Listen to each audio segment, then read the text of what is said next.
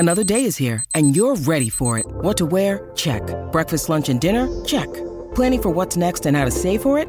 That's where Bank of America can help. For your financial to-dos, Bank of America has experts ready to help get you closer to your goals. Get started at one of our local financial centers or 24/7 in our mobile banking app. Find a location near you at bankofamerica.com/talktous. What would you like the power to do? Mobile banking requires downloading the app and is only available for select devices. Message and data rates may apply. Bank of America N.A., member FDIC. When you need mealtime inspiration, it's worth shopping Kroger, where you'll find over 30,000 mouth-watering choices that excite your inner foodie. And no matter what tasty choice you make, you'll enjoy our everyday low prices, plus extra ways to save, like digital coupons worth over $600 each week. You can also save up to $1 off per gallon at the pump with fuel points. More savings and more inspiring flavors make shopping Kroger worth it every time. Kroger, fresh for everyone. Fuel restrictions apply. With threats to our nation waiting around every corner, adaptability is more important than ever. When conditions change without notice, quick strategic thinking is crucial. And with obstacles consistently impending, determination is essential in overcoming them. It's this willingness, decisiveness, and resilience that sets Marines apart. With our fighting spirit, we don't just fight battles, we win them. Marines are the constant our nation counts on to fight the unknown. And through adaptable problem solving, we do just that. Learn more at marines.com. Hey, welcome to Big Fish, Small Pod. I'm Andrew Werdall, and today is August 31st. I want to kick this off by talking about rivers a bit, and you're really gonna have to just, roll with me on that.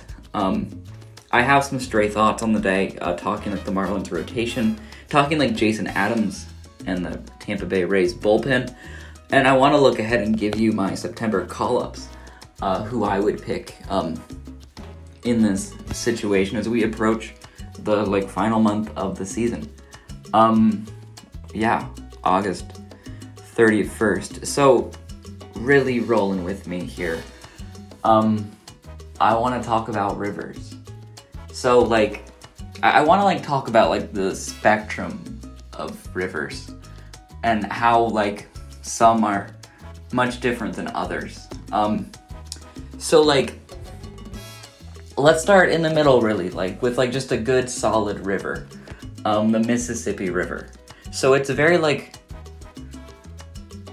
I said, a solid river. It has a good wide width of the river.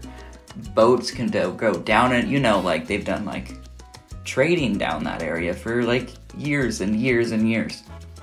And some parts have solid rock cliffs on the side. More to your Minnesota area. And that's a pretty middle of the road river. A good river, no doubt, but what you expect when you see a river, I suppose.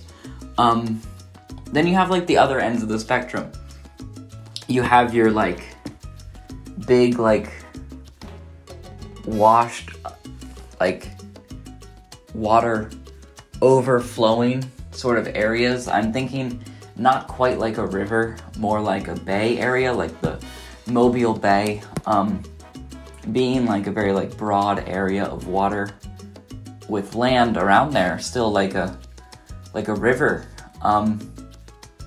but without much to really pay attention to, and the land. And then on the other end of that you have the Grand Canyon, for example, really in the Colorado River there, that's worn through the earth, exposing just all these intricate details in the sides of the rock ledge that the Mississippi sort of has, that the Mobile Bay just doesn't have that at all.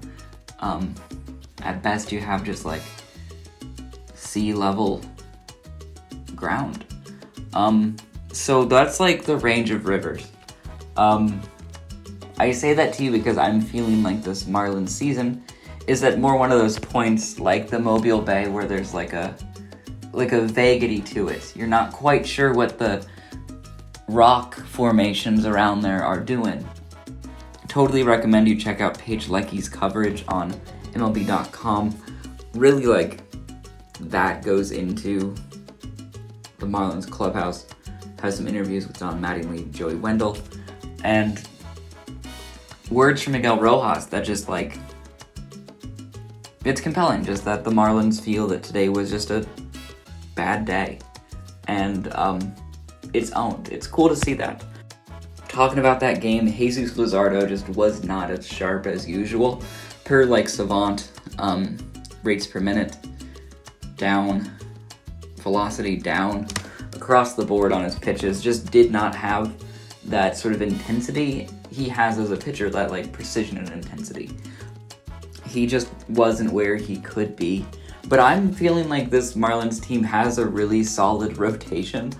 Like Luzardo against the Rays held up pretty well, considering that he wasn't, at the top of his game. And after like Pablo's solid outing against the Dodgers, Sandy, I want to talk a bit about like Edward Cabrera there. It really felt to me, and it mirrored a bit what I saw today with like Jesus Luzardo. They didn't seem to be like fully aggressive against the opposing batters. Like Edward Cabrera starting out seemed to get like rattled after like the Mookie Betts home run, but before then he was kind of working like the edges of the zone and not trying to overpower the hitters with his like overpowering stuff.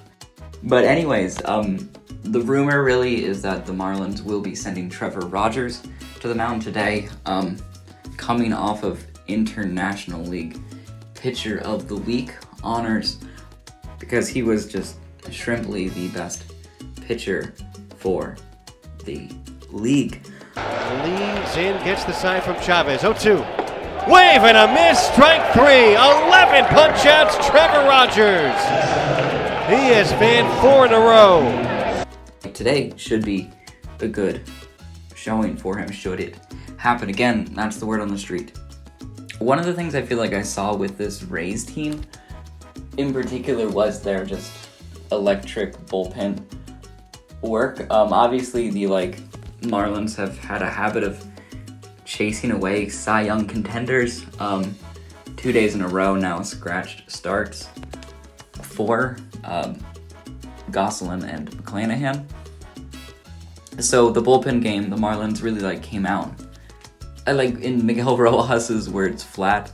It seemed like they were just letting a ground baller and Sean Armstrong let them be ground balled. But later in the game, when the Marlins were solidly behind, JJ Bleday had a crazy at-bat against Jason Adams. And Bleday, for my eye, he has an excellent eye. And he was so fooled on these pitches just from the sort of just wicked throwers you just don't see anywhere else besides Major League Baseball. And then of course after him, Pete Fairbanks. And it starts to feel like the Marlins were maybe playing catch up already, but we're certainly just not going to be able to catch up.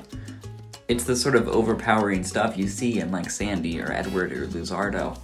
And that's the real rare pitching talent that teams try to just accumulate. Such a fascinating thing, accumulation. That has to be why we all watch baseball. Anyhow, it makes me wonder how the Marlins will build their own high leverage bullpen like that. Jason Adams really came in as a true stopper. I read a rumor on MLB Trade Rumors appropriately that the Marlins are considering trading from their stash of pitchers. And it's not that the Marlins are exactly shy in that category. It's that so many have been injured that it does feel like the Marlins are significantly behind a team like the Rays in terms of talent that could even be put into a bullpen role, let alone a rotation role. Thankfully, there are plenty of pitchers that can fit into that rotation role. It's just a question of whether or not there's any more to go over the top with relief. I could see someone like Braxton Garrett just being such a different look in a late inning, stealing strikes with beautifully placed curveballs, for instance. But it's just not clear where that could come from in the future, especially if the Marlins are looking to trade from that potential, And it just doesn't feel like they can do that really, because like we all want to see a river really, or like maybe a canyon. That'd be like great. Definitely better if like the Marlins have this like must-see team, this like that you have to watch live. It's just such like a funny moment in the season, even like believing that like the team is heading in the right direction and like getting closer to a contending point. It's definitely hard to see that happening with trades taking away from the Marlins' talent and not signings just adding to it. It isn't even really defined to me at this point what the Marlins are as a team, like what their identity truly is. They've been able to like develop pitchers and whatnot, but it's not like, I don't know, I'm not clear on that. Maybe you are. Yeah, I got thinking on that because of the World Baseball Classic coming up and how Miami is such a destination for like all of the Americas, and they could be like really aggressively internationally scouting and finding players. And like they've been making moves there, but like we're not at a point where that's like the Marlins' identity. That's not who they are. The Rays definitely have their like high spin rate chaos guys like Jason Adams. So anyhow, looking ahead at September call-ups and the Jacksonville Jumbo Shrimp roster, who I personally would bring up is Brian De La Cruz, who's been batting like .320 in AAA this year. He seems like set to go, and like I want to see him run with these other outfielders. And then the other pick would be George Soriano, who's offered like a high strikeout rate across like 2 levels this year. In the minors, about 70 innings and mid-twos ERA. Seems ready for a look at the major leagues, and that's what I hope they bring up on September 1st, or rather like who I think they might bring up. And really, I just hope they bring up whoever's best for the situation, whether or not that's who I directly picked there. Anyhow, I'm gonna go back to thinking about Rivers. Good talking to you. I'll be back with you on Friday. Again, today's game starts at 6:40 with Drew Rasmussen of the Rays facing off against a yet-to-be-named starter for the Marlins. Be sure to stay tuned to Fish Stripes to find out who the actual starter is. Is it going to be Trevor? Is it not going to be Trevor? That's the predicament. I've been Andrew Wardall. I'll be back with you on Friday.